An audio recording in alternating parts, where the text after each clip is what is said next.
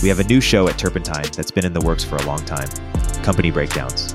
We dive into S1s and Series B and beyond companies, interviewing founders and investors to break down the companies. First episode is on Rubrik, which IPO'd this week. Upcoming episodes cover Reddit, Databricks, and more. Subscribe at the link in the description or search for Company Breakdowns on YouTube or in the podcast platform of your choice. Again, I think your book is good. I would actually recommend it. But you know what your book reads like to me? It reads like a eulogy over a rotten corpse that got what was coming to it. That's what it reads like. I'll put that on the paper. That's going on the paperback book jacket right next to the Taylor Lorenz quote.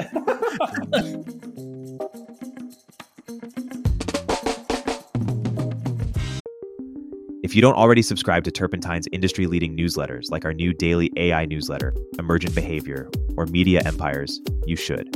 But that's not what I'm here to tell you about.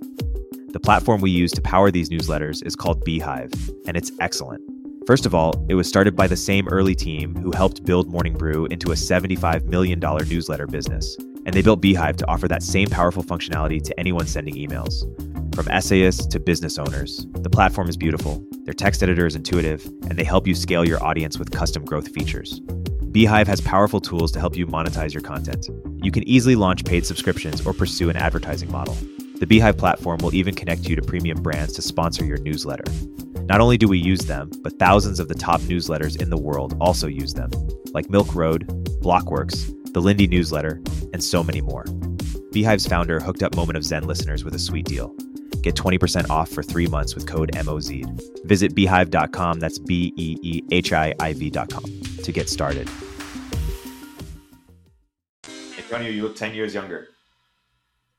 You mean the shaving? Yeah. I have to do that occasionally. You know, there's ageism in tech, so we have to grapple with that. Where are you? Are you in the Bay? I'm in the Bay Area in the office of my startup, which is across from the Blue Bottle right here in South Park. So I'm like a parody of myself. Love it. Yeah. Ben, where are you based? Brooklyn. We have an office in Manhattan, but I'm in Brooklyn today. Cool. And Eric, are you still a transient tech bro in Miami? No. So normally I'm in Miami, but I'm actually visiting SF for the next 36 hours. There was someone I want to recruit. You're going to be the last one in Miami, wandering alone through the streets. I'm moving back to SF. I've already established. Love it. I just took one summer. Yeah, it won't be the last. Well, in Miami's defense, I was raised in Miami, Ben. Miami's big enough that, to be blunt, it doesn't need tech, right? Like tech could leave, and totally. you don't need. I mean, if tech leaves SF, the city's over. It leaves Miami, it's like, eh. So, but yes, I do think that the tech wave is definitely receding from Miami. The conceit of the show, Ben, or one of them, is that Antonio is always defending Miami while living in SF, and our friend Mike Solana defends SF while living in Miami. I know Mike. I know Mike well. That makes sense to me. Yeah, I don't know. It's just like, I feel like in SF you can be the coolest and most attractive people in town, and then you go to Miami and you're the least cool and least attractive people in town. Why do that? The same goes for intelligence, but the inequality goes the other way. Different kind of intelligence, but yeah. Are you recording this, Eric? Because Eric always secretly records what I think is not recording, and then he publishes it like the outtakes. That's the cold open. Man, I saw the little countdown. I'm on guard. That's the cold open in video. Ben, thank you for joining. Is there anything you want to discuss before we get into it? Otherwise. Yeah, I'm open. Whatever you guys want to talk about. Obviously, I'm trying to sell books, but yes, in a fairly chill way. Yes, right here. Here we have it. Ooh, yes, plug. Ben, welcome to the Moment of Zen. Thanks for coming on. Yeah, thanks for having me on. So Ben, let's first start with the book, Traffic. Why this book, and why should a tech audience read it? What are you trying to tell Silicon Valley? What should they take away from it? I mean, in some ways, it's the story of a bunch of really fairly sizable venture capital bets that did not pay off at all. But also, actually, one of the most interesting things that I had totally forgotten that before I started reporting it was that there was this blink of a moment after the tech bust at the turn of the millennium, where there was a kind of conventional wisdom that New York was becoming the capital of tech and of innovation and of venture capital. Actually, a little the way Miami had 5 minutes, last year. Sorry, Eric. RIP. And and there was this set of companies that were kind of at the intersection of media and culture and tech, basically. Gawker and BuzzFeed, but also Etsy and Foursquare. That kind of came up in this little tiny downtown New York scene, and ultimately, like, that a lot comes out of scenes, and that to me was what was so interesting, was to sort of like to kind of like try to dig back into this lost world where there was all this creativity and innovation and people who really did see this huge wave of change coming in media and, thought that they were going to be the masters of it. Can I add something to that, Ben? The reason why I thought your book was cool that I've been reading this past week is that you're a character in the own book. You don't have the sort of remove the typical journalist take. You're an insider in it, which I don't know if my book's up there. Oh, those are the foreign translations. But Chaos Monkeys was a similar thing of like the story told, because you are a character in the story. The scene in which Jonah from BuzzFeed is pitching our friend Mark Andreessen, you're sitting at the table when that's happening. And so you're not just the scribbler at a remove, you're actually part of the story yourself. And in fact, some of the climactic parts of the book, the Steele dossier, for example, you were a key actor in the drama, in fact. Yeah, it was interesting. I mean, because I was sort of a secondary character in a lot of it, but then occasionally, one of the reviews said that I didn't have a lot of self-awareness, which is probably true. I was just trying to kind of record what I saw. I mean, though actually, one of the things about these scenes is whenever you arrive on a scene, everybody says like, "Oh man, you should have been here last year." And that is how I had felt about that downtown scene with all these huge characters and ambition and conflict and rivalry. And I had sort of been on the outside looking in of that and got to BuzzFeed in 2012 and heard all these great stories that I was not there for. And so it was interesting to go back and report them out. I mean, they've been saying that about Burning Man every year too, Ben. I don't think it sounds like you. I think you saw most of the action. So, yeah, exactly. Is it fair to say that there was a ton of venture capital poured over the past decade at media first sites, whether BuzzFeed or Vox or Upworthy or all these types of companies, but also in publishers, whether it's Medium or Substack or other kind of novel enabling technology, but just that most of those failed or might not achieve their expectations.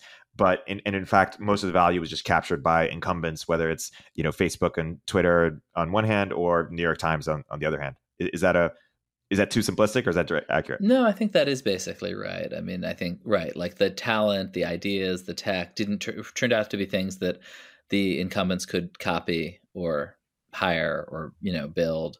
And then I mean, I think that the thing that maybe for this audience is more interesting than for a lot of people I talk to, but that I'm so totally hung up on is going back. It was just so clear what our theory was, and there's a question of like, was this delusional or did it just not break that way?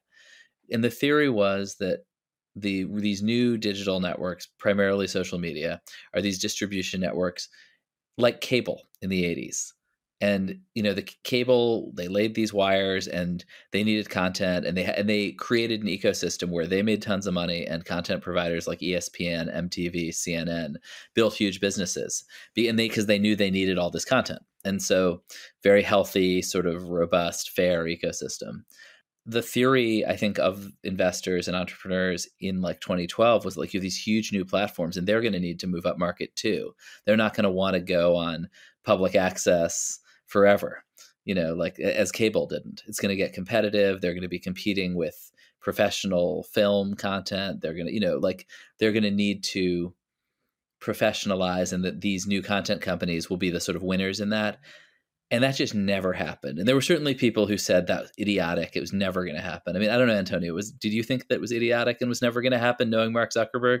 Well, there's a lot here. I mean, I would say, Ben, I think you're selling yourselves, and by yourselves, I'm waving generally at the BuzzFeed and Gawkers of the world, short in that, sure, a lot of those businesses either failed or are in the process of failing, but you definitely changed the nature of media, right? Like, it's not like it was a no-op and nothing happened.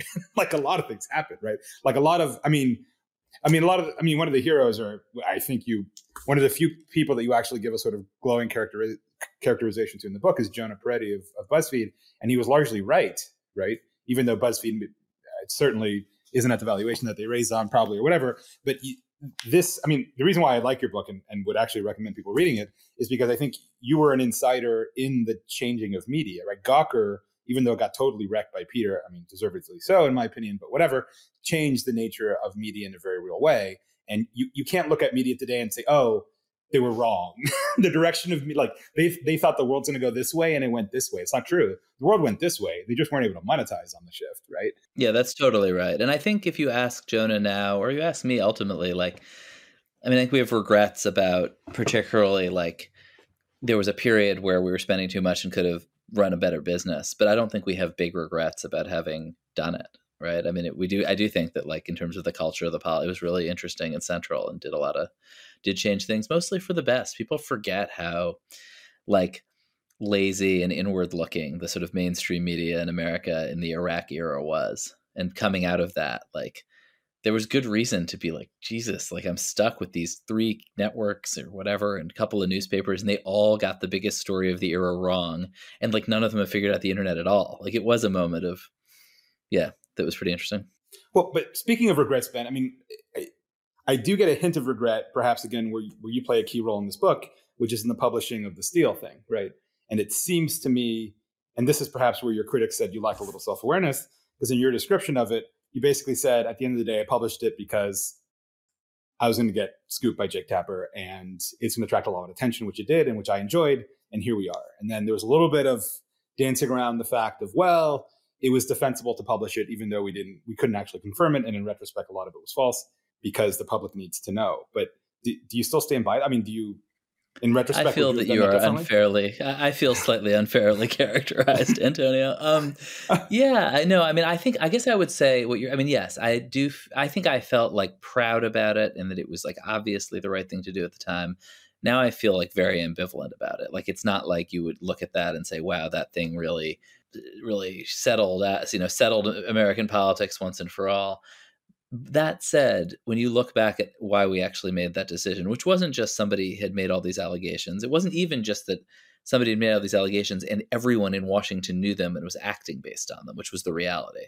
Harry Reid, John McCain, people like that. It was impossible to explain what they were doing if you didn't understand that they had this document. And by the way, every journalist did know they had that document and was not explaining what they were doing. So at some point, like in my sort of Gawker brain, like let the audience in on it. Come on, you shouldn't have these secrets. But then, yeah, see, and it wasn't my competitiveness with Jake, though he was obviously unhappy that we published it. But CNN then comes out and says, not just there's this document, it's been briefed to the president and the president-elect, but also it says Donald Trump's been compromised the Russians, and it was assembled by this very credible former Western intelligence official. So at that point, you're like doing the thing where you're like, I have in my hand a list of 100 suspected communists, and you can't I just don't understand how it could possibly be tenable just to do that. We're going to show you this, like, here it is, this document, very credible, says the president's a spy. Just going to leave it there. Like, that's not a possible. I mean, at that point, obviously, it seems to me you have to show people what you're holding. And I do think at the time people thought it was Donald Trump's, held a press conference the next day to call BuzzFeed a failing pile of garbage. And there was a wide perception that our publishing it had been sort of a gift to the resistance. I think now the conventional wisdom, which I agree with, is that Trump benefited from it because it was one thing to have these whispers that there were credible allegations that Trump had whatever, and intelligence is such a fun word to throw around. Like, I always think of, like, in a way, like, instead of mythology in the modern world, we have intelligence. People talk about it with all this sort of esteem, but then you see it, and often it is insane rumors that don't have good sourcing. And I do think that that's what this was, and it helped Trump to ultimately to expose it, which wasn't our goal either way. Okay, I mean, you claim I mischaracterized your description, but I mean, you're expressing what I got from your book, which is that there was regret about this after the fact, and that you feel that it helped actually get Trump elected, as a matter of fact. Well, I mean, I'm enough of an ideologue about journalism that actually it was after the election, but I do think it. Yeah.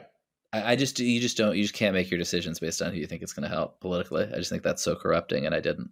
And I am pretty ideological about that. I just feel ambivalent about it because I also feel like I thought people would, which is this was delusional, that people would be like, okay, I understand that, like, these are unproven allegations, and I see your disclaimer and your caveats, and I'm gonna like weigh these. And instead, people were like, holy shit, the spies caught Donald Trump doing something terrible, and now they're gonna get him, which was something that would then happen like 60 more times over the next 4 years.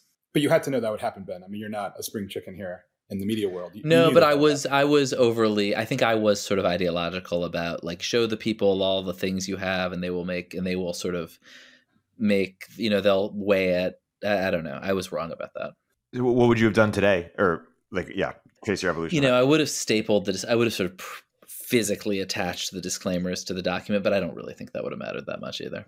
But I don't think having a world where it's universally known that there's a secret document that says the president's a spy is an acceptable outcome either. It's probably worse. I do think that's worse. You reject, was it Wes Lowery or someone said that journalists need to have like moral clarity, or I'm trying to remember the words that he used, but just kind of admit that, hey, we shouldn't be striving for objectivity anymore. No one's objective. Everyone's got a bias, and we should just report that way. Yeah, I mean it's a big argument in journalism where often like the terms aren't that closely defined. I mean, I think like the narrowest version of it was that there was essentially a deal that newsrooms made with Black reporters that was like, we want to have a more diverse newsroom. We would like to have Black reporters, but your deal, if you come here, is we really don't want you talking about racism ever. And that was like a pretty unfair deal that a lot of Black reporters rightly sort of rebelled against. I'm not sure, but I think sometimes people sort of like want to then, and that was what I think it's some of what Wes writes about. But like, if you actually look at Wes's work, he writes a lot about police violence, and he always calls the cops and tries to figure out what really happened and gets their perspective. And I think that kind of thinking led to a lot of lazy journalism, actually about tech, among other things, in which you sort of start by being like, who are the bad guys? All right, we got moral clarity that these are the bad guys, so we're not going to like be that careful about what happened in the details. Hey, we'll continue our interview in a moment after a word from our sponsors. I want to tell you about my new interview show, Upstream. Upstream is where I go deeper with some of the world's most interesting thinkers to map the constellation of ideas that matter. On the first season of Upstream, you'll hear from Mark Andreessen, David Sachs, Balaji, Ezra Klein, Joe Lonsdale, and more. Make sure to subscribe and check out the first episode with Mark Andreessen. The link is in the description. SecureFrame is the leading all-in-one platform for security and privacy compliance. SecureFrame helps you get SOC 2 audit ready in weeks, not months, and it's used by thousands of companies like AngelList, Coda, and Remote. I believe in the company so much I invested in it, and I recommend it to all my portfolio companies. Sign up for a free demo at secureframe.com and mention Moment of Zen during your demo to get 20% off your first year of SecureFrame. Marketer Hire is one of my favorite resources for growing startups looking to hire marketers. Hiring is hard, and the time it takes from founders could be better leveraged elsewhere. Marketer Hire pre-vets top-notch marketers across a dozen roles, whether you need help with growth marketing, SEO, lifecycle content, or any other aspect of growth marketing strategy. It's free to use, and you only pay if you end up hiring someone. If you want to hire a great marketer the easy way, Marketer Hire is offering Moment of Zen listeners a $1,000 credit for first-time customers. Go to marketerhire.com/MOZ and use code MOZ for your $1,000 credit. Right. Well, I think Wes's point is a deeper one, right? It's not just about the point you're making about the newsroom politics. It's more, does objectivity actually sort of still obtain as a journalistic virtue, right? And I've actually written about this for Wired Magazine, which is a block away from here in Soma, about how in some sense, the objective journalism that you and I were raised under, Ben, right? In the time of three networks, that's not been a constant. That's not been a constant in the American firmament. In fact, if you go back to the founding fathers, they had a very different style of journalism. It was actually way more like the Gawker style of journalism than it is like the New York Times that we see today. And is that necessarily a bad thing for people to go back to what is basically a pamphleteer's mediascape, or not even going back that far, even the early 20th century, late 19th century, the Press Democrat was the Democratic newspaper in that city, and you had a Republican one, and everyone had their version of truth. In fact, this is still the way journalism largely works in much of Europe. It's actually a very Anglo-American unique thing to claim that journalists have to be objective descriptors of the truth. And I think what I get out of Wes's statement, not that I've read it that deeply, but is like, maybe we should back off of that statement, right? And in fact, we shouldn't claim objectivity at all. That it's not all the truth that's fit to print, right? That in some sense, that's a very naive standard. Yeah, I basically agree with that, but I think that you've got to have something that replaces it. You could call it professionalism, but like, there's a lot of it's a sort of a short step from saying that to just trying to smear your enemies and elevate your friends, and which is what a lot of the partisan press does, and not really be that concerned about what's true. And I think there's like a kind of, I think a lot of what people are looking for now and is feeling like they're talking to an individual who obviously has biases, and not just biases, has like expertise. Like if you're writing something about Facebook, Like you may not be always correct, but I'm interested in what you have to say because you know a lot. And if I'm writing something about the media, similarly, like if it's an interesting provocative thesis, by definition, it could be wrong, and I have to know that. But I also have to like get my facts right and care a lot about the factual part being right and know the difference between a fact and my opinion. And that's, I don't know. I think that like there's some space where you can care about facts and truth and not get too postmodern about the nature of truth, but also acknowledge you're a human being who has a point of view. I don't know. I find that hard to reconcile with the message of your book, which is called Traffic, right? And again, I think what you describe very well in the book, and I'd recommend it to people, is the shift in media from standards of truth that you're describing, which sound very admirable, and ones of simply engagement numbers, which indeed aren't actually inclined in one political direction or another, but are very different than capital T truth, i.e. what happened. It's more like... Oh, for sure. And you're quite candid, actually, in the book about how you, while you were working inside this machine, were gunning for the engagement numbers, right, more than anything else. Well, we were, I don't know. I put it a little differently. I mean, it's not like publications forever weren't obsessed with their very crude subscription metrics or circulation metrics. The television wasn't obsessed with ratings forever. That the Press Democrat in the 1800s wasn't obsessed with how many copies it was selling, right? It's just like they were all flying without instruments. And then suddenly like we got instruments and we're able to steer incredibly, see the temptations so clearly and sometimes fall for them. But I mean, in a way, this is why I think the sort of populist Trumpy right found these tools so well suited to them, was like they were willing to go all the way. Like they wanted to destroy the institutions. They were not interested in accuracy and truth. And so like, I mean, to me, like, I mean, this is in the book, but it was a really interesting moment for me. I went to visit Steve Bannon in Trump Tower when he was chairman of the Trump campaign in the summer of 2016. And he'd made a real study of new media and was obsessed with it. And he'd run Breitbart before he was at the campaign. And the thing he wanted to know was why BuzzFeed had not gone all in for Bernie Sanders the way they had for Trump, like why we hadn't just like followed the traffic. And I didn't really have a good answer. And my answers were like, well, like that's not what we do. We have sort of these old fashioned values and we want it to be fair. But like that was the truth, right? But it actually put us at a huge disadvantage, I think, in that landscape. See, I would have a very different read on it, Ben. In fact, you mentioned in the book that a lot of the techniques that you pioneered with Jonah and BuzzFeed were then co-opted by the right, and you sort of lament that in a way. But I would say, and you kind of deride that as the populist press, what I would say is it's not necessarily populist, it's popular, right? And the views expressed, I mean, Ben Shapiro makes a mint out of the Daily Wire. I've heard various numbers leaks. It's a lot of money. Successful startup of this generation, for sure. Right media has actually had successful business models. They've had successful BuzzFeeds, while the left is not. In fact, the most successful... They've had a lot of unsuccessful ones, too. Sure, if you look at Breitbart or the Daily Caller, these aren't particularly successful businesses. Sure, but situation. Right. But if you were to cite the successful leftist media venture, the New York Times is actually doing very well right now, right? Its digital media subscriptions, I think, actually outpaced ads at some point last year or year before, which is actually doing quite well. But that's within the rubric of a very institutional framework, right? The rebels, and again, you very much, and it's funny, you yourself, after BuzzFeed, went back to the New York Times, like literally the man itself that you had rebelled against for years. And then you went back to the man, and now you're doing a new venture again. I know, that's some real psychodrama. Yeah. So what's going on there, Ben? How do you go back to the New York Times with your tail between your legs, writing as your media reporter for 2 years after having basically railed against them for many years at BuzzFeed? Well, I think what happened, it's not a parallel situation. There isn't a New York Times of the right. And the Times did then essentially, partly the as Wall Street Journal, maybe, boring, but right, yeah, but not really.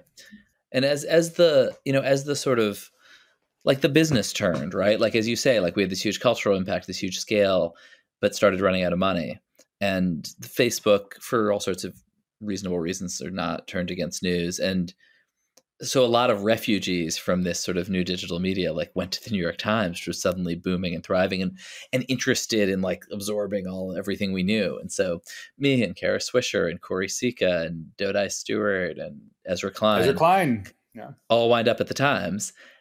And of course, then like the Times and it, along with lots of other people, and the Times has sort of swallowed the whole internet, which is of course like a bag of lunatics who hate each other and have different ideas about journalism or have all, as you say, been like railing against the New York Times for our whole careers. And then like shockingly, there's a lot of internal conflict at the New York Times pretty soon. And I do think part of the reason it seemed like the Times was losing its mind was that it had like swallowed just like this bag of cats, basically. I mean, it's weird, right? It's ironic. Most of those people are gone now. Okay, interesting.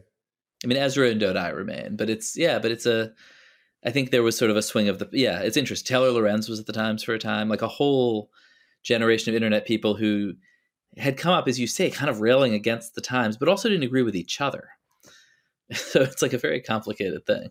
Well, some of them are still there. I mean, Taylor who blurbed your book, is still at WAPO, right? So she's still kind of in the mainstream machine. Yeah. And as you mentioned, Ezra is. I don't know. It's very odd to me. I mean, imagine Facebook had failed and Mark Zuckerberg, tail between his legs, had gotten a job at IBM, right? Like this is the equivalent of that in some sense, right? Yeah. It's no, I found it kind of depressing. I'm not. Right. It's like. Well, really? Facebook did acquire you were depressed to work at the New York Times, Ben. It felt it's felt like defeat. Yes, it felt like absolutely. Defeat. Okay. Yeah, you're the sort of conquered army being led off to. Totally. I think if fairness would be, Facebook acquired WhatsApp, Instagram, all these companies that they themselves were maybe railing against. This happens in tech too, right? No, but IBM is sort of the analogy. As though what it is? It's Microsoft. It's Microsoft. Exactly. It's Microsoft. It's like, what if Microsoft was suddenly a hot company wherein like you wanted to work there, but actually that is real, That is kind of true, actually. These huge, well-capitalized companies with great brands are certainly in media are just way more enduring than I thought.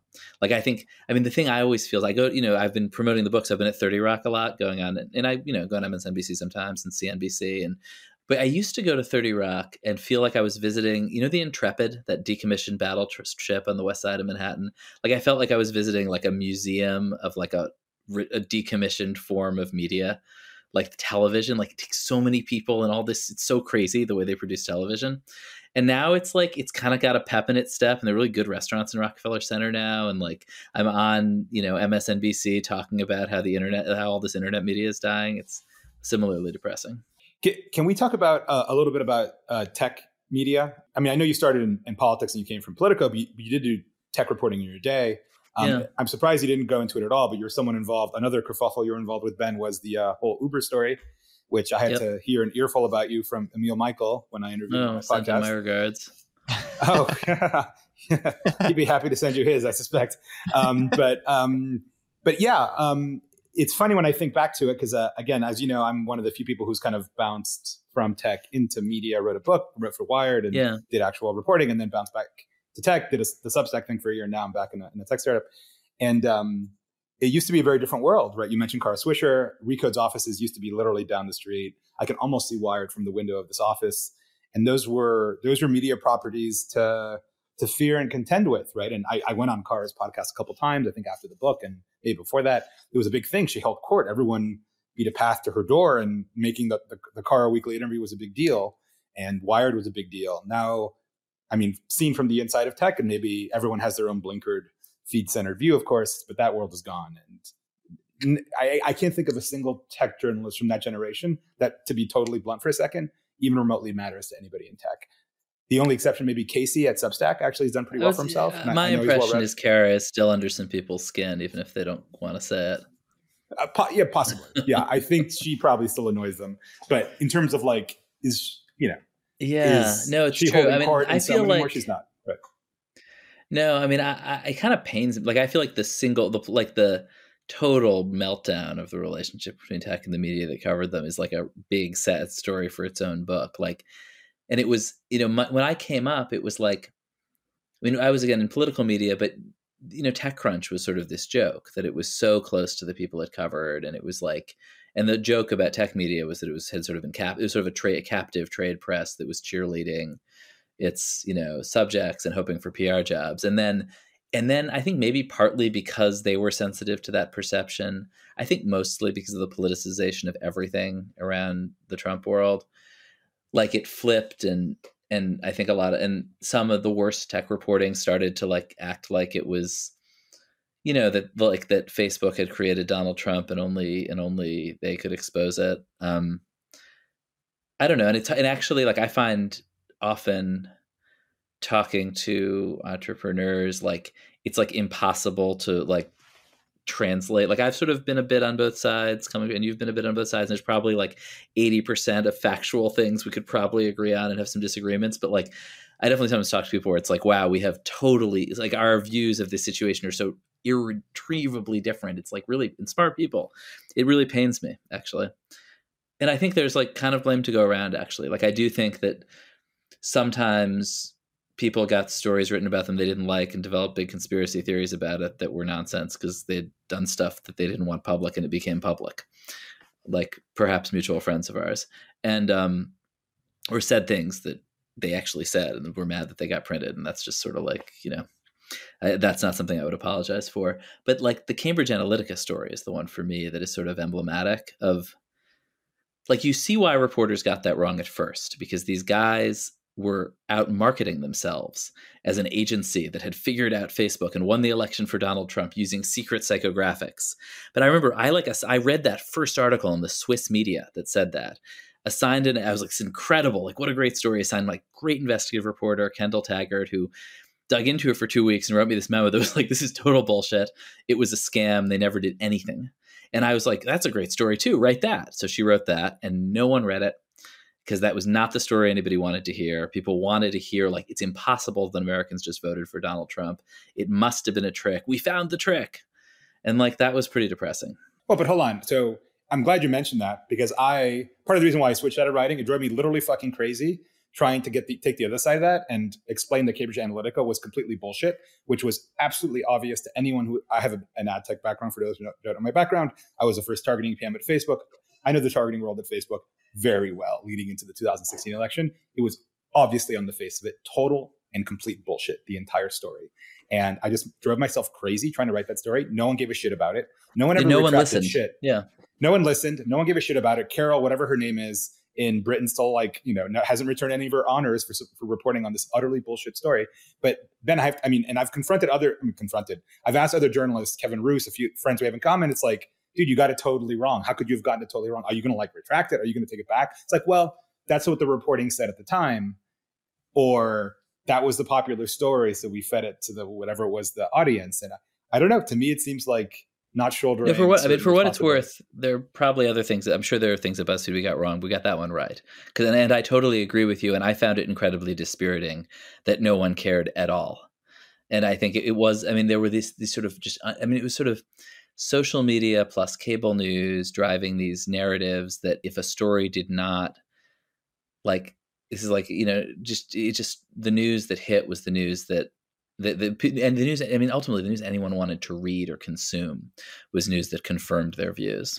Right. Which at the end of the day, I mean, to get, again, super meta and media studies about it, at the end of the day, people don't actually pay for news. They don't actually want reality. They want their own views of the world up and back at them. The only people who actually pay for news are people whose livelihoods depend on it, which is why the first newspapers were actually shipping gazettes in London or Northern Italy going back to the 17th century, in which you needed to know, right? Which is why the Wall Street Journal and Bloomberg have done very well, right? Like, they haven't had a media crisis. Yeah, the information. Yeah, right. But when it comes to the sort of the everyday man, they don't necessarily want detailed information about tech, for example. Although I do think a certain brand, tech journalism used to be a lot more gadgety, a lot more like nerdy, reviewing stuff. I think actually people do like tech, and they do like cool, new, shiny consumer products. I'm not quite sure why tech journalism totally abandoned. Like the Walt Mossberg device review thing actually was a big deal and was impactful. Devices. I mean, tech also as a category sort of exploded into the entire economy, right? Like that happened at the same time and is part of it. I think like gadgets are boring now, actually, mostly. Like the newest iPhone isn't particularly interestingly different, but things, but the way Target is running its logistics network now is like super interesting for somebody. But is that a tech story? Like, who covers that? And I think it's sort of the category of tech journalism sort of lost its sort of footing, and politics was the hot thing and a lot of people ran toward it. I don't know. I mean, I think there's lots of blame to go around. I'm sort of hopeful that maybe that moment has passed. Okay, maybe there's a naive belief, but part of the reason why I wrote Chaos Monkeys and why I actually entertained writing for Wired for a couple of years after that, which in retrospect was probably completely a mistake, was the thought that no, these tech journalists aren't getting it. They've never been on the inside. They've never built anything, right? They've never actually understood what it is to ship a new product to an audience of 1 billion people inside Facebook. So let's give them the insider view, come what may, and change the tenor of the debate. I think most tech journalists from 2016 to 2020 did society a total disservice and actually confused people more. We are dumber about technology now, thanks to that 4 years of journalism, than before. And I've yet to see anyone take a mea culpa for it, right? Well, here I am. Well, I agree with you, but I'm trying to think of a really good example where I wrote something really dumb to give you. I mean, I think Well, the Uber thing, if you want to start somewhere, Ben, you should have respected the fucking off the record nature of the dinner and not fucking exploded the full offline comment. Do you want me to tell that story? Because it's a great story. Which is that, I mean, we don't have to get into details, and I'm sure, I don't mean to rub salt in anybody's wounds. I've read your official version of it. That was, but there is a thing that in tech that of not understanding, of genuinely misunderstanding journalist motives and things like that. And I don't, these are not games I have any skin in. I've covered politics my whole career, but somebody says something to you, and it just happened not to be off the record because nobody had told me it was off the record, which was obviously a mistake and of somebody's mistake. You then cannot, and you want to get a reporter to not write something or to put it in, you can say, hey, I never said it. Or you can say that was off the record, but you can't start by saying that was off the record. And when that doesn't work, then turn around and be like, actually, I never said it. You can see the logical issue with that. No, Ben, I get it. And that's the standard response. But I've been in many off the record events. I was in one this week that's tech focused. Any media professional understands the rules of engagement when they're in any event and whether that person is callable or not.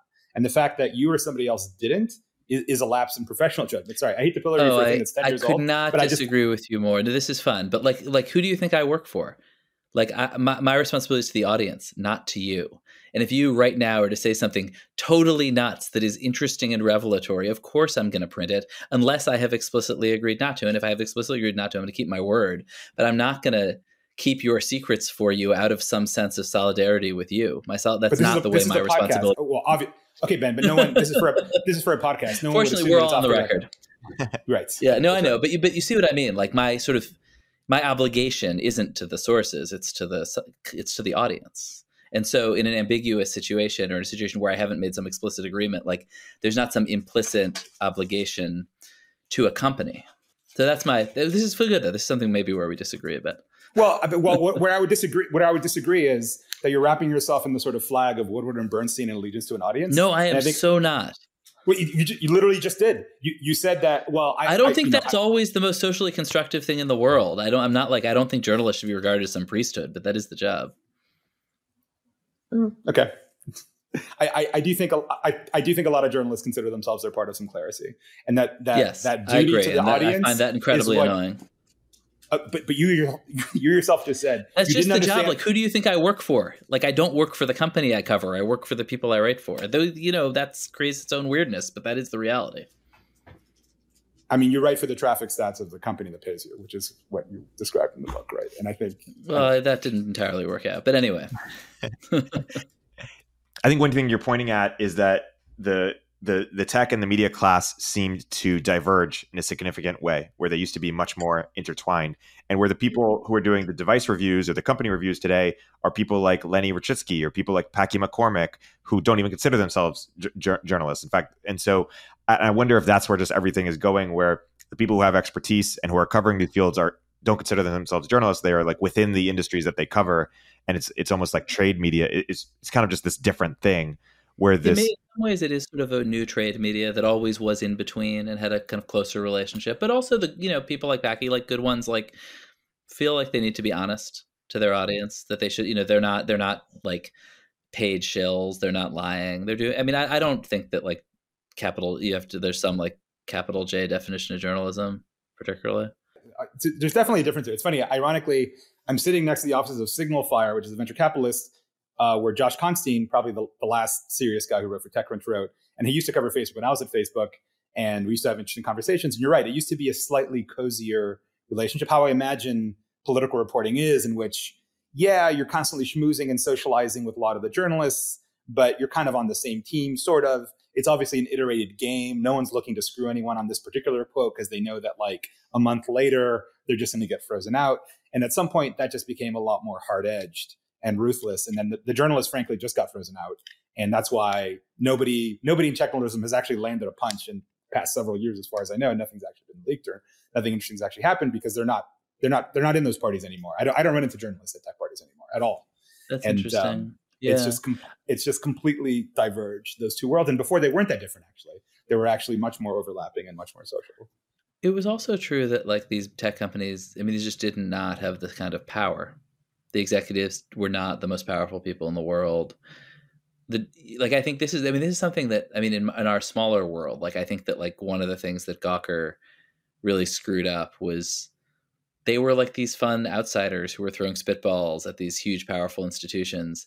And then at some point, like the institutions sort of get pretty weak and Gawker is pretty strong and you can't, and doesn't perceive that it's like now a bully, basically.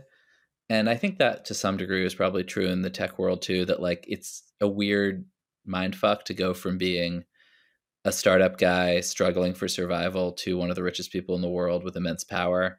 And I think that like that is part of it. And you feel so personally attacked when like ultimately like your small decisions have vast social consequences and are pretty legitimate subjects of coverage. And I think that's one of the dynamics that was going on here, not the only one. I don't know. I think the power of tech is kind of overstated a little bit, to be honest. Yeah, that too. But like, I mean, if you want to talk about like sort of interesting Facebook coverage, like they made decisions, technical decisions and this is in the book, like and I'm curious what you think about this, like in 2018, they're trying to get rid of awful political content that is just like Hillary Clinton has a body double, share, and without reading or and it's like this deranged garbage. And so they introduced this thing called meaningful social interaction. And then like what we saw at BuzzFeed, what Jonah like is the memo that's in the book is like the stuff that gets the most meaningful social interaction is stuff that can be misinterpreted as being super racist. And like, I'm sure that is not what Facebook intended, but that's obviously news and interesting. I mean, I wasn't there during that time, but I was there much earlier where, I mean, you're right. There are micro tweaks and micro things that happen inside Facebook. I mean, one of the things that I think is hard for outsiders to convey, it's what it's like to be even like a relatively mid-level or junior product manager and like have a dashboard and all the numbers are in the billions. And even though you're one small part of the Facebook empire, you're often a lot to the downstream impacts of that. And so some micro tweak to the algorithm will, I don't know, there's almost a chaos theory thing, like completely roil the political process in some small country somewhere. Yeah. Right. And so you see why people get upset. Yeah, but I mean, but Google does that too with its ranking algorithm. Somehow the perception is different. Here's my take on that. I always thought that the original mistake, and I think I've said this more than once in interviews, I remember after, it was like Zuck's second post after the Trump victory, when everyone was like shell-shocked at the upset. And he posted a thing where he hinted that, oh yeah, Facebook would be working with whatever, Snopes or something to actually do like fact checking on Facebook. And like when I was there, like kind of the gospel was, no, we don't put our finger on the scales. I mean, there's obviously content guidelines around pornography and violence and all that, but everyone agrees on that. Like nobody actually seriously, no one who's not an idiot like disagrees on that. It's more like content that, like you said as well, it's kind of garbagey content and like ridiculous and tabloidy. Should Facebook actually step in and say, actually, this is untrue? And I've always thought that that was a mistake and that there would be no way to thread that needle in a large multifarious democracy in which there's various versions of truth. There's no way that Facebook would ever be able to do it. And I have to say, in retrospect, it's true. I mean, this whole content moderation industrial complex is spun up. Do we feel safer now? Do we feel things are more truthy now than they were before? Has that been a success? 4 years of basically pushing for some form of social media censorship. Are things better now than they were before? I'd say no, right? Yeah, I mean, I've always been very skeptical of sort of professional fact checking because like journalism is fact checking. I mean, although where exactly you draw the line, as you say, there is stuff you don't want on there and you kind of see it and you know you don't want it on your platform. Alex Jones. I mean, there are places where you're going to be like, we got to find some way to knock this off. I mean, I think to me the interesting stuff, the most interesting recent version of that is the anti-vax stuff, which Zuckerberg went in very hard on. I mean, public health like feels like the place where, okay, like if we can just like, we'll ask the doctors, they'll tell us what's true, what's false, and which turned out to be a mess during the pandemic. But also I asked an academic who spent a bunch of time researching content moderation and a very kind of, I think, pro basically like Twitter. And if you, in the Twitter leaks, one of the things you see in the Twitter leaks is that they feel like they are making life and death decisions that are incredibly high stakes of whether to throw Alex Berenson off Twitter. And Alex Berenson also thinks that this is incredibly high stakes. And these Twitter content moderation decisions are going to determine whether people live or die.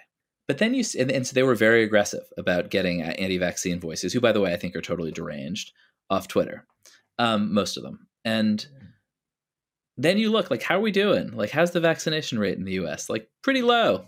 And I asked, and so I asked the academic who'd been studying kind of this question of like media to actual action in the world, like on balance, do you think that content moderation like made more people get vaccinated, or was there a backlash? And he was like, well, on balance, if you look at all the numbers, like basically came out in the wash and it's the same as if they hadn't done it. Like, Right. I mean, the reality is that Galileo would have been content moderated, right? In some sense, like the whole point of the First Amendment. He was, I believe. You're right. He was, right? That you have some underdog that a lot of it's crazy, but there's actually one guy who's right. And to be clear, you mentioned the fact checking thing. It's funny. And I think this is one place where I think maybe tech doesn't understand how media works. I've been fact checked, like at Wired. Condé Nast had the budget to actually do fact checking. Like one of my actual on the ground reporting, I was in Cuba in 2017 reporting on how the underground internet works. I was reporting illegally. I didn't have a visa, all on the hush hush. But they actually sent somebody to Cuba to like check my sources and make sure I hadn't. I remember that piece. That was a great piece. Right, because the whole story was kind of wild. They actually sent somebody to Cuba, which again, totally legal, expensive, whatever. And so fact checking, I think, does have some value, but it's kind of like peer review in academia. It's become this like appeal to authority that if you don't have it, therefore it's garbage, and then it gets completely manipulated. And I think fact checking is important and makes sure that you don't have a completely fraudulent sort of situation, but it doesn't actually give you capital T truth to the extent that's even possible.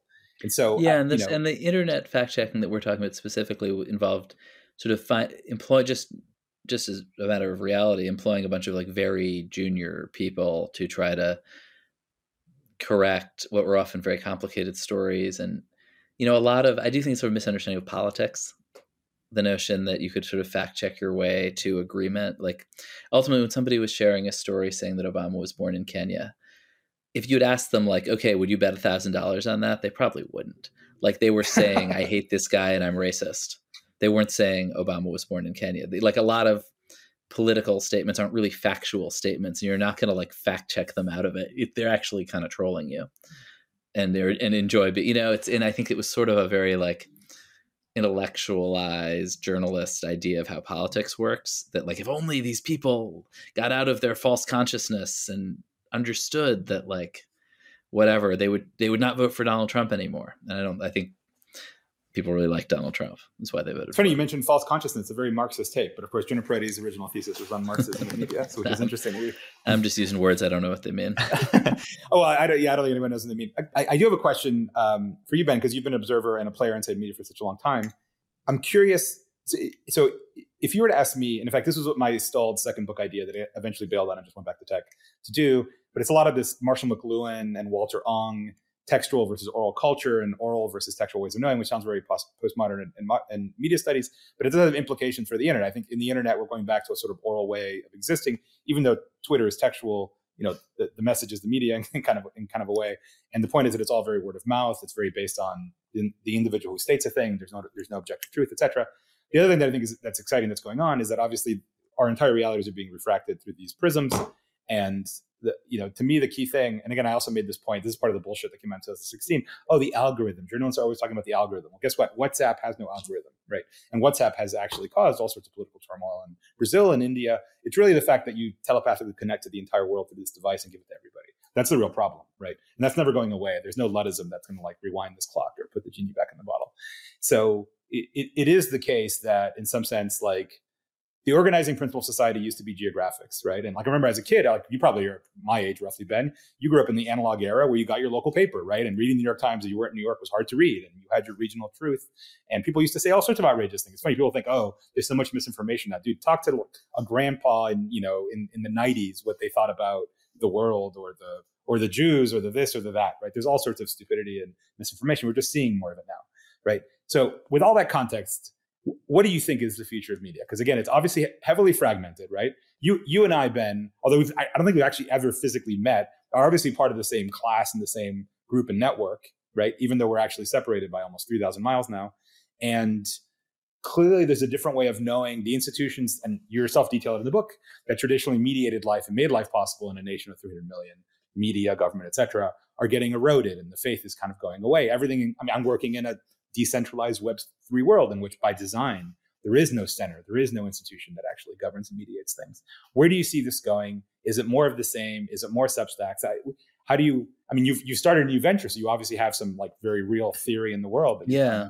I mean, I think, and yeah, right. It's, obviously, money where my mouth is at Semafor to some degree, but I think with the thing you said, I think it's very splintered. I mean, I think we're going to a world where people are reading, listening to connecting, people mostly more than institutions, and not necessarily like you may not really know what your neighbor is listening to, and maybe that's good. Like, you know what I mean? Like and I think when it comes to like national elections, there will be big public debates, and it's not like the New York Times going away and has, or that NPR, that sort of big national institutions are going to vanish. But I do think there's going to be a lot more smaller stuff and a lot of influential smaller stuff that's sort of operating underneath the surface and is not in constant contact with its enemies. Like, I do think the worst thing about Twitter is it's just this machine for finding the stupidest take that your enemies have and surfacing it to you as though that's really the thing. It's just like a machine for spitting out straw men and finding just like the absolute dumbest person you disagree with. And I think that, I don't know, I think people are going to sort of disengage from these arguments in a way that maybe is healthy right now. Like, it does not seem like these are very productive public arguments. I would actually turn around what you just said, Ben, and say Twitter makes you believe that the stupidest, most immoral person could possibly believe actually exists, right? And that's like a thing in the world that we need to form a crusade against. And it's some dude with 30 followers who tweeted some stupid thing. Yeah, and it really doesn't exist. But. Yeah, and so much of the right and the left right now are focused on they've managed to find lunatic extremists on Twitter to argue with. Are you sympathetic, Ben, with the one part of the Balaji critique, which is that one of the reasons why the media became so hostile towards Facebook is that they were in fact competitors, and you should look at both of them as rational actors who are trying to maximize their businesses, and if they're competing for the same ad dollars, of course they're going to say negative things about each other. And thus, there should be a separation where you don't, do you agree with that? I mean, I think if you read my book, you will not see it being totally full of like super rational actors. But that said, yes, that's true. And I think the place it's truest is News Corp. I mean, I think like if you want to see a company where the CEO and chairman is like, all right, we have a business dispute with these people, let's like kick the crap out of them until they cave. Look at the Wall Street Journal and Fox News' coverage of YouTube. Like, there is a very good example of that really in action. But journalists are like a guild. Like, having managed a lot of journalists, like, you can't, like, if the boss is like, we have a business dispute with these people, go kill them. Like, you can't make them do anything. And their motives are much more. It is like they're some weird guild who is just going to do what they're going to do. And they don't totally work for you. They kind of work for the guild. And so I do think that's actually, there is a truth to it in the sense that like Facebook is eating our lunch, we have to kill them, was in the mix. I mean, certainly not at BuzzFeed, where we were very closely allied with Facebook and still wrote a lot of tough stuff about them because that's sort of what journalists thought at times, although I don't think we went overboard, certainly on the Cambridge Analytica stuff. But, they were the big reporting target and everybody was competing to write about them. And I think that stuff that sort of irrational stuff is sort of more explanatory power than a sort of structural conspiracy, although that was part of it. One quick anecdote I'll share before Antonio goes is I remember we were at a dinner with Balaji before COVID, a big dinner with our crew, and he was saying, "Hey, New York Times is evil," or some version of that, and we were like, "Oh, come on, get out of here." Maybe they make some mistakes, but it's the New York Times. Come on, they're not so bad. And then a few years later, that same statement didn't seem as crazy anymore, just because of where things have diverged. And people share all these graphs of how different language in the New York Times, like whether it's their coverage of Facebook or the coverage of certain like political activist topics kind of started to ramp up. And it's just interesting how Balaji was considered crazy at one point, and he's considered crazy. I still think he's crazy. Yeah, but I mean, I do think each has overthought the other and developed these big theoretical models, journalists of how tech works and tech of how journalism works. And I do think the journalistic model of tech has fallen apart in various ways. But if you want to see how poorly the technologist model of journalism works, look at like Musk just like put it into action, his theory of how people were motivated, and it just like they're not selling a lot of blue checks. Like, it was not correct. They're not selling blue checks because he made the mistake of democratizing it, that anyone could get one and then tried charging for it, right? If he had just made it be an elite badge to begin with. No, I don't think so. But what about the Sachs or Musk critique that journalists kind of represent this class of the managerial elite that does not speak for the rest of the country, but kind of, takes the air of, the impartial referee? Yeah, sure. There's something to that. I think a lot of people are basically trying to do their job. I just think that like there are these big ideological critiques that often don't survive contact with reality. And because these two sides have totally stopped talking to each other, no longer have contact with reality. I mean, what I would say is I on my Substack, I did a piece called, There Is No Them. As someone, again, who straddled these divides and knows players from both sides, I think both kind of caricature the other and assume that and this happens with everyone. You assume that there's this monolithic thing that has some like high level agency that actually has like a single threaded thought through its head that's doing the thing, when it's actually a lot more diverse than that. And if you look in tech, like the startup entrepreneur like me in the small startup is very different than the CEO of Microsoft, which is very different than the middle manager inside Facebook. And these are all like our interests actually don't align, to be honest. And if you were to look inside the media world, you'd also find similar differences.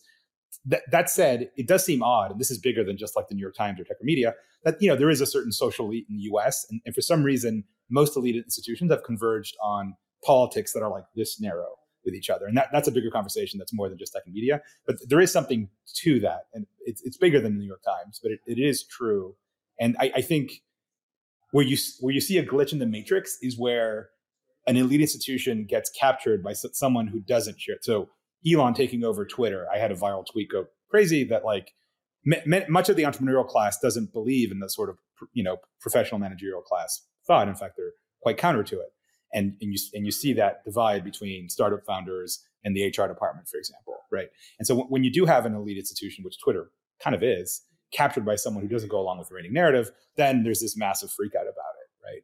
And I'm just citing that as evidence of where there is such a matrix and like you're seeing the glitch in it. Would you agree with that, Ben, or would you not agree with that? I mean, I do agree that Twitter was sort of this home for a kind of political elite conversation. But it was also, I mean, I don't know. I think it was sort of a social network where people hung out with their friends, and the new owner comes in and makes clear that he doesn't like them. And so they and their friends are mostly going to go somewhere else. And I don't know. I'm not sure that I guess I think it's probably another hour. Like I agree with parts and disagree with parts, but I do think it sometimes gets pretty theoretical and like, all the journalists hate each other and disagree with each other too. And Antonio, I know you have to go in a minute, but before you do, can you quickly, what would you say is the main worldview difference between take like the Kevin Rooses, the Caseys, the Eric Newcomers, and the you and the Mike Solana or whoever? Like, how would you? There's so much in common, or but like, what would you say is the big worldview difference that leads you to come to different conclusions? I don't know if it's worldview. I think it's life experience. It's again, it's very different, and you're focusing on the journalist, but I'd say the same is true of, I don't know, Rene DiResta, who is big into the whole content moderation thing, or even Zain, or even now a lot of the AGI commentariat. There's a difference between those who, in some sense, build and do the thing, and those who talk about the thing. And to be clear, I don't know that you necessarily have to always do the thing to talk about the thing. And in some sense, you should have a voice that's not the thing to kind of have an outside perspective.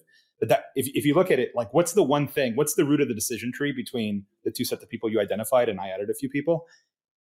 The people who didn't get the tech thing were never sitting in the seat that like I'm sitting in now or sat in at Facebook, staring at a dashboard with a team of engineers trying to build a real product in the real world with all the limitations that implies. None of them had ever done it, right? And that's the problem. I mean, it's interesting you mentioned AGI and AI because I mean, Reed Albergati, who's our tech editor, and I have like it feels like a different moment, partly because a lot of the people who have the most critical, extreme, what you would sort of call anti-tech in another view are very much the practitioners, right? Or people are like, are the people who put the money into, or at least the people who put the most money into, like Jan Tallinn and Elon Musk are probably two of the most important investors in AI and the strongest anti-AI voices. And I think there is a lot of journalism that is hysterical about it, but also a lot that is curious. And I think actually the polarities are kind of mixed up in a hopefully kind of nice way. Antonio, I think it's that I think part of what you said is accurate, although I do think there's some builders who are, considered anti-tech in that way. I think it's that you don't think tech needs to be held accountable by this kind of outsider entity. And in fact, the outsider entity might need to, be held accountable as well. Whereas other people, I think that there needs to be this external sort of, entity or set of entities that holds these powerful tech companies accountable. So to be clear, that's not true. And I've in private conversations with tech people, I've often said, you realize tech gets it wrong a lot of the time. Like, take the Cambridge Analytica story. So the whole story was bullshit.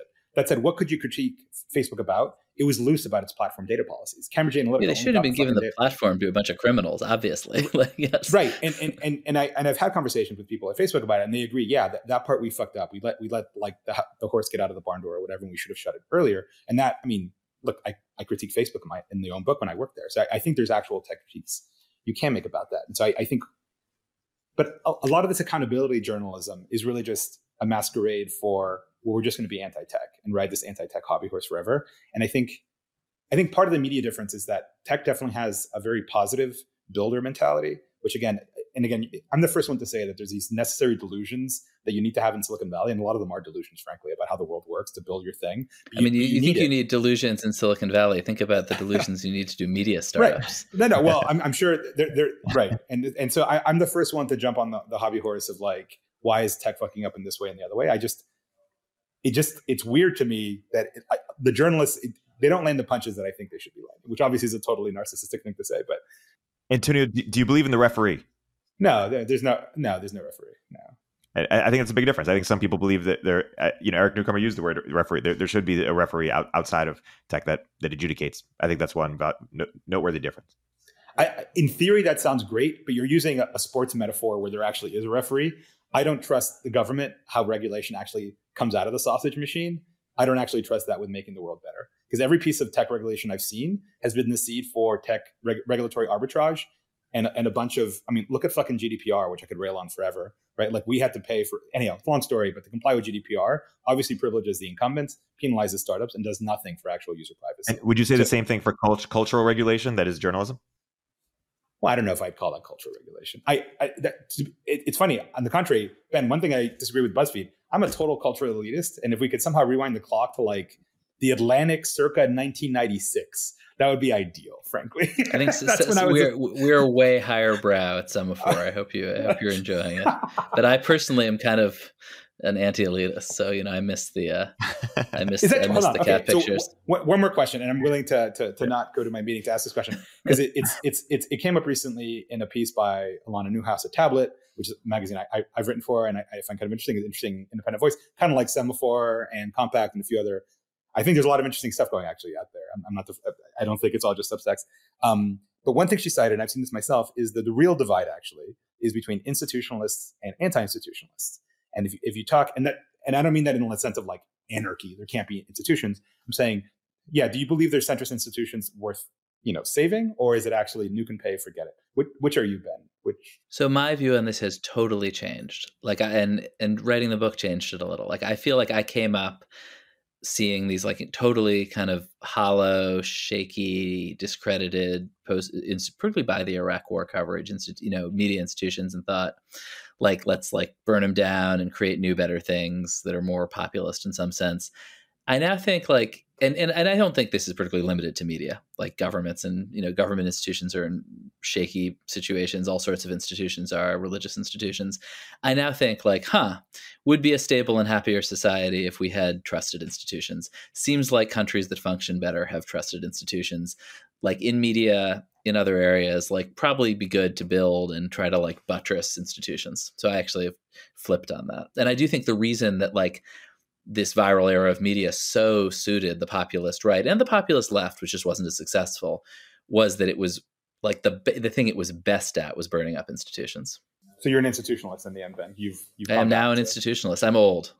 So now also you also run a company, starting a new right? And so now, let's say I just posted a meme, just a random joke meme of like, payday when you're an employee and it's like happy, and then payday when you're like a founder or like management, and it's like the saddest day of the week. So Ben, now you're on that side of it. You're on the capital side of the balance sheet now. You're not labor anymore, Ben. Yeah, that's true.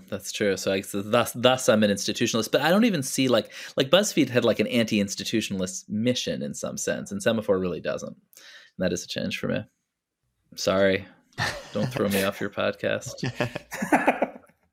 We've yet to throw anybody off the podcast, Ben, despite there being sparks flying occasionally. Any last words from your end, Antonio? I'm going to keep Ben on for maybe 10 more minutes. Well, what's going to go on during those 10 minutes, Eric? What's he We're going to talk about you, Antonio. I hope I'm not interesting enough anymore to talk about. He never listens to the last 10 minutes of this podcast is always Eric talking about you. Do you not listen? I never watch my own media. Ben, I often joke, I'm not really a narcissist. I just play one on the internet. And that's why it drove me crazy. I actually don't watch my own media though, ever. So. That seems wise. So Ben, you've said that in interviews that you put aside the blue check thing, you don't understand or agree with sort of Elon's categorization of like the sort of class, you see it as some sort of like reverse class warfare where billionaires or big CEOs are kind of railing on their employees for being activists or something? Or what do you make of the kind of sort of evolving class dynamics between, the Brian Armstrongs of the world, or, CEOs kind of speaking up against their employees and saying, hey, we're going to do things differently here?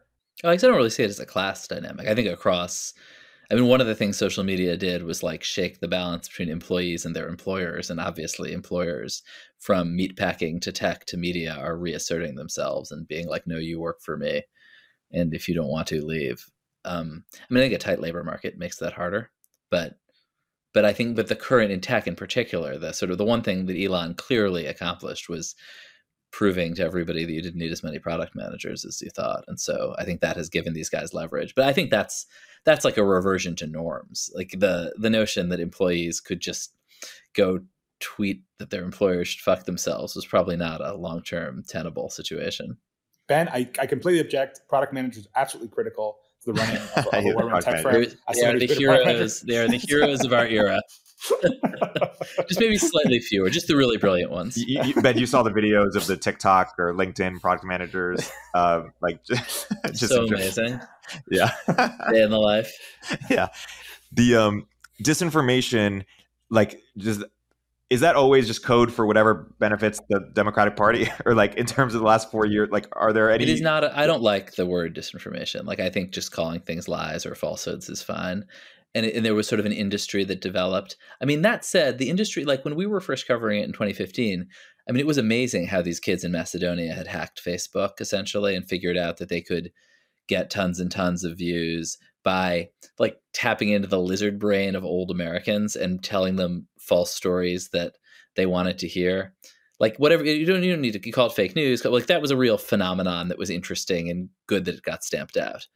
And similarly, Russian propaganda efforts, and also in America, all sorts. There is a real thing of governments spreading lies on the internet and in leaflets and books and whatever to change people's minds. Again, I do think that the problem with creating, and I've had this argument with a lot of people, the problem with creating this whole rubric around disinformation is pretty soon you've got a bunch of criteria for what makes something disinformation, and being true isn't one of them.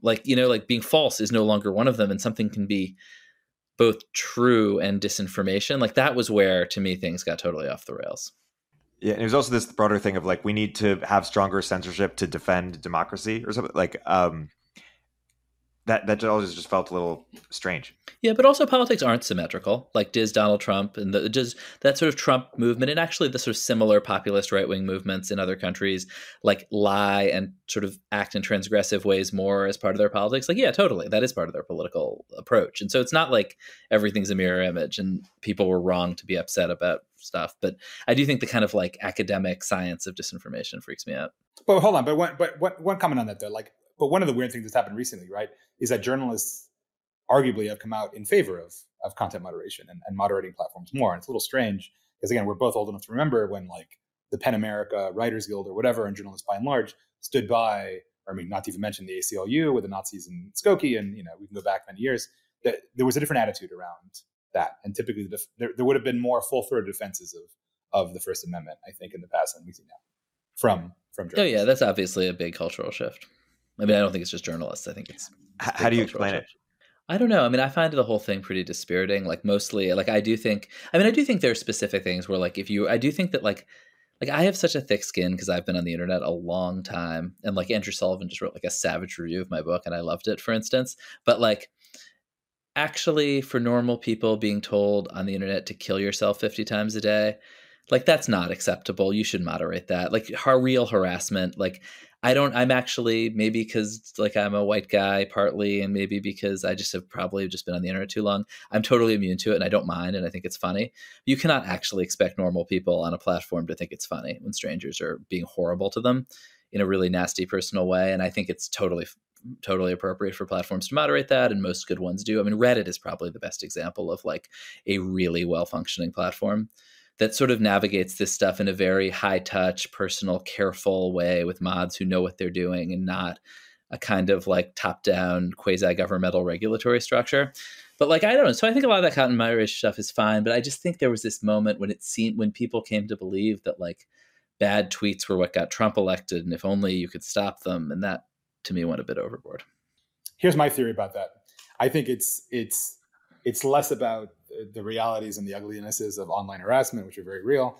I think it's more the people who cling to the First Amendment are the people who are out of power, right? Because in some sense, the First Amendment exists to speak against power. Otherwise, it's not free speech, right? And who clings to the First Amendment at the moment? Who is clinging to the First Amendment? Remind me. I can't find anybody clinging to the First Amendment. Are they? The right. Yes. Ron DeSantis is currently about to get like bludgeoned to death in a Florida court because he has like zero interest in a very core First Amendment principle. Well, he's the new. Well, there's a whole different show which I'd be happy to do, but that because I've thought about it a lot. That's the new right.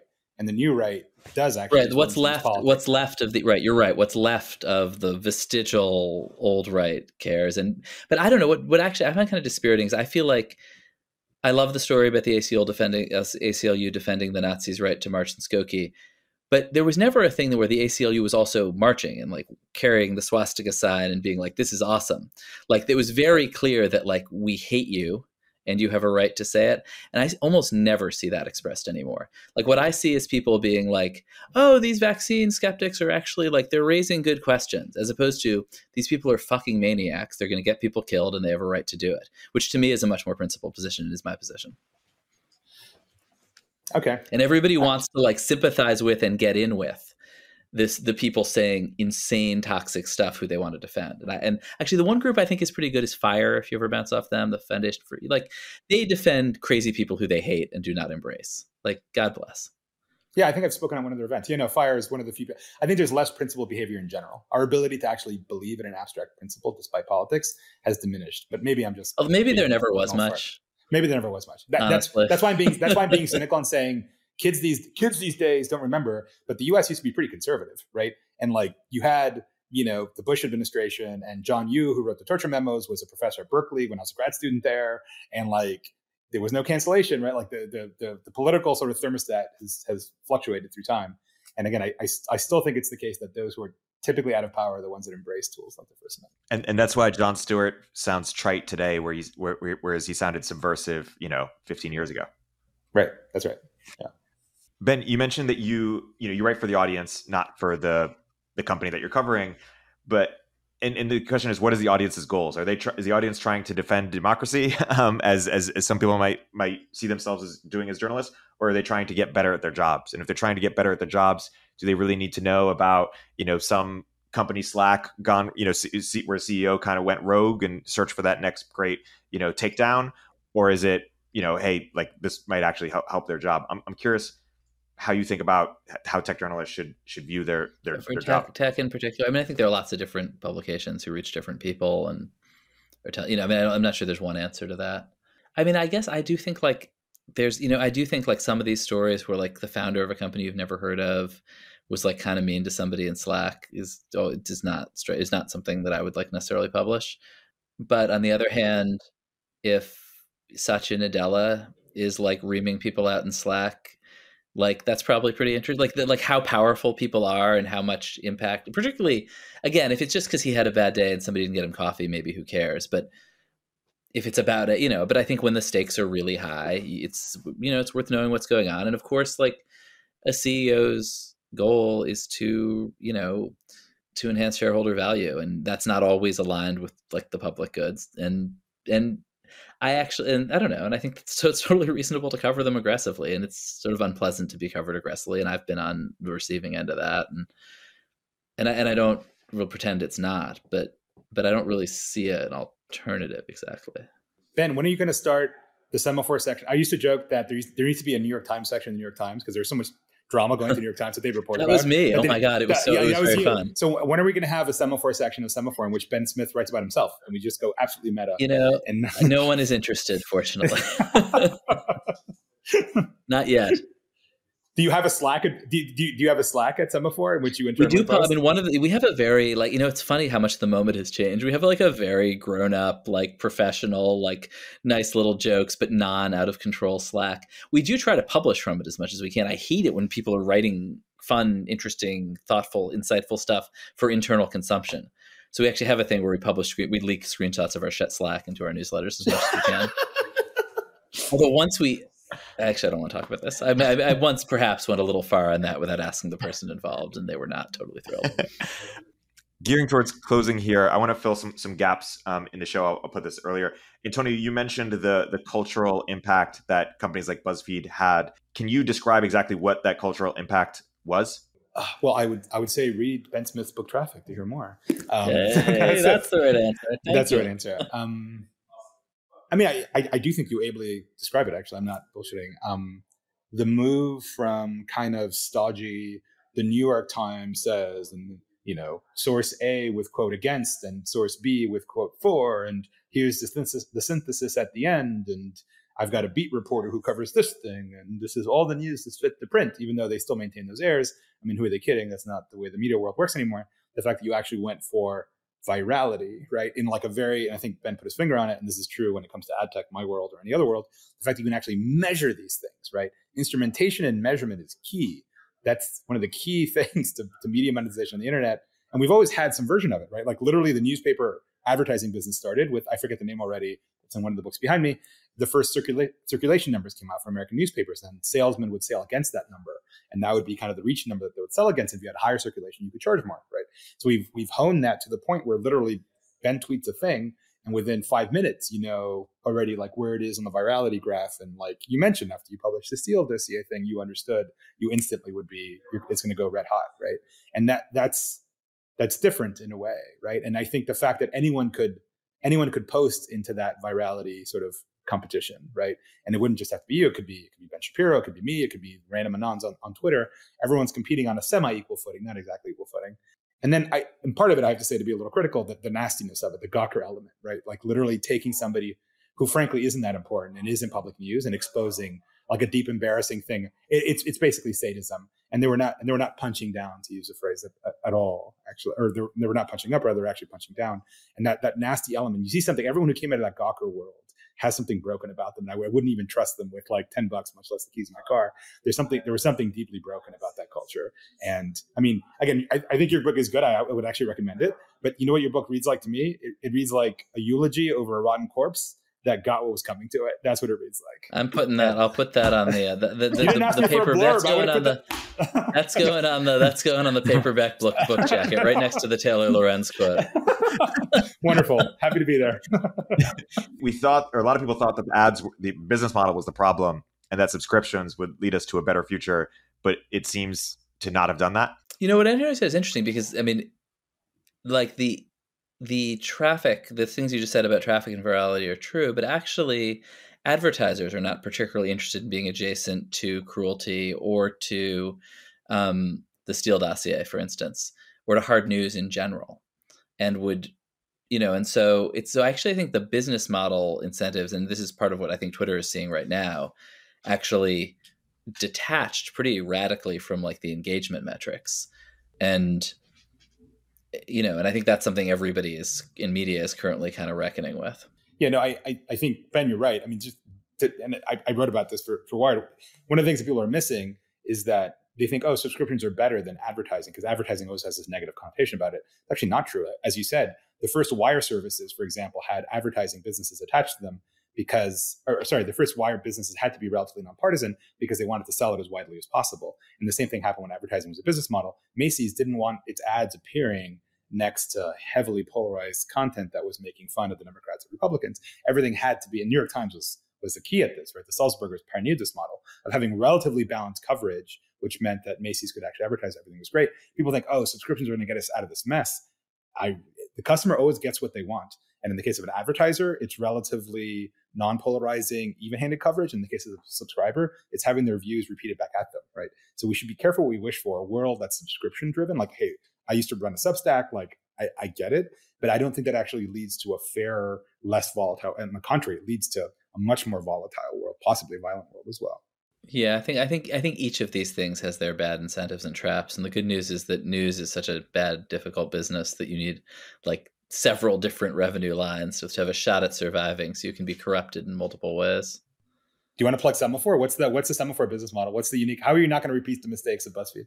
I mean, it's such a totally different universe, like, that we're launching into, where it's sort of this post-viral universe where everybody is feeling totally overwhelmed, doesn't know who to trust. And so we're trying to sort of create a platform for hard news reporters who can't really live on a Substack, who can't really be solo, because they need a level of support and editing and legal support that you don't get there, but who can have that kind of direct relationship with the audience that I think people want now, to that people are going to trust an individual more than they trust an institution. And we're very committed to separating, fact from opinion, including our opinions, saying what we think, bringing in the opinions of people who disagree. And so it's a collection of Ben Thompson type, independent creators that you're bringing Well, in. yeah, but they're hard news reporters, which is a somewhat different type, and a type that has not really thrived in the sort of open Substack world. People who break news. How would you contrast it with the information in terms of?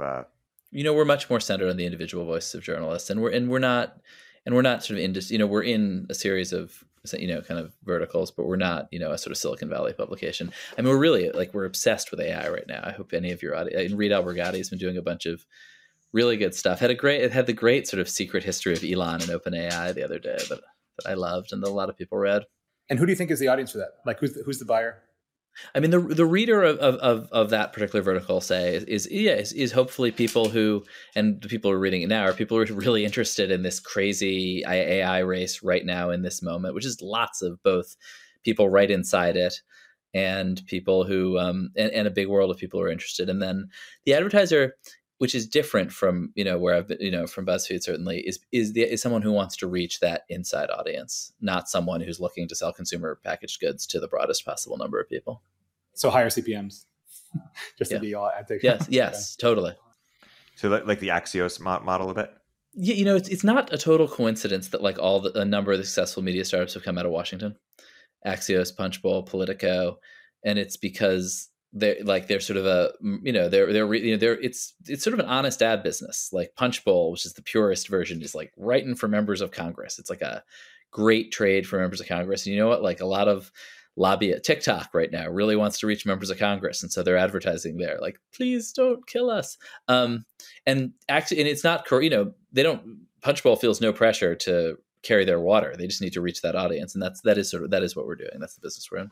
If we're here 3 years from now, doing a recap of what's happened the past 3 years, do you think that techies and journalists have only gotten further apart? Do we think that there's more polarized media? Or are we ending on a note of optimism or skepticism when we look at the future of media on the current trends? I'm optimistic. I find the coverage of AI less deranged than the coverage of social media was. I feel like that conversation is more open in both directions. There are more people in the tech world who are freaking out and think the world is going to end. There are more journalists who are honestly curious and playing with the tools. It's just it feels less polarized to me, for what it's worth. And it's just a much more splintered world of different outlets and different people talking in different spaces. Wait until there's some marketing agency that claimed they used fucking ChatGPT to make Trump win in 2024. Oh my God, they're already there. There was some story the other day that was like, this political consultant has figured out how to use AI. And it was like, these people are going to make so much money from idiots. It is interesting. Just part of my... Or do you think it'll work? Do you think AI will swing elections? I mean, AI is already what's used in ads ranking already. And my only exposure to AI is actually in linear. It's actually in ranking models. Totally. But to answer Eric's question about tech and media, I think each is becoming the other, right?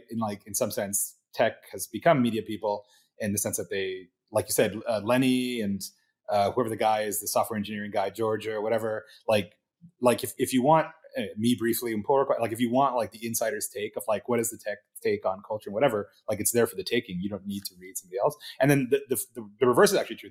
Some of the best paid people at New York Times are actually engineers who are part of the digital team who actually create. They're kind of creating a tech platform in a way. And Washington Post shipped their own advertising system, that part of the world. So the two are sort of colliding, I think. I think tech is converging into media more than media. I the Washington Post shut that system down. I think media has not been massively successful at building tech products. So you shocked to learn. So tech is eating the world. But I think that these folks who come out of tech and out of crypto into media are going to find, do we write this true negative thing that's going to piss our friends off or not? And ultimately, the ones who do will alienate their friends in tech, but build credibility with their audience, and will face a lot of the same, the same tensions that people in journalism. I mean, it's journalism, right? It's with all its weird intrinsic qualities that do tend to, be a little alienating from the people you cover. Ben, thank you very much for coming on the podcast. This was really fun. We recommend good to talk to you guys. Okay. Likewise, Ben. Thank you for your blurb, Antonio. The rotting corpse thing. It's great. I'll tweet it actually when this thing comes out. Great. Perfect. Thanks. SecureFrame is the leading all-in-one platform for security and privacy compliance. SecureFrame helps you get SOC 2 audit ready in weeks, not months, and it's used by thousands of companies like AngelList, Coda, and Remote.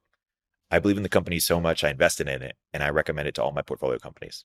Sign up for a free demo at secureframe.com and mention Moment of Zen during your demo to get 20% off your first year of SecureFrame. Marketer Hire is one of my favorite resources for growing startups looking to hire marketers. Hiring is hard, and the time it takes from founders could be better leveraged elsewhere. Marketer Hire pre-vets top-notch marketers across a dozen roles, whether you need help with growth marketing, SEO, lifecycle content, or any other aspect of growth marketing strategy. It's free to use, and you only pay if you end up hiring someone. If you want to hire a great marketer the easy way, Marketer Hire is offering Moment of Zen listeners a $1,000 credit for first-time customers. Go to marketerhire.com/MOZ and use code MOZ for your $1,000 credit. Hey everyone, Eric here. At Turpentine, we're building the first media outlet for tech people by tech people. We're the network behind the show you're listening to right now.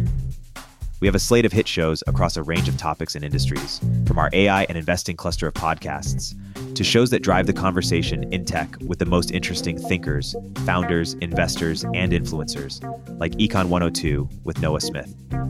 We're launching new shows every week, and we're looking for industry-leading sponsors. If you think that might be you and your company, email me at ericaturpentine.co. That's ERIK at turpentine.co, and let's partner together.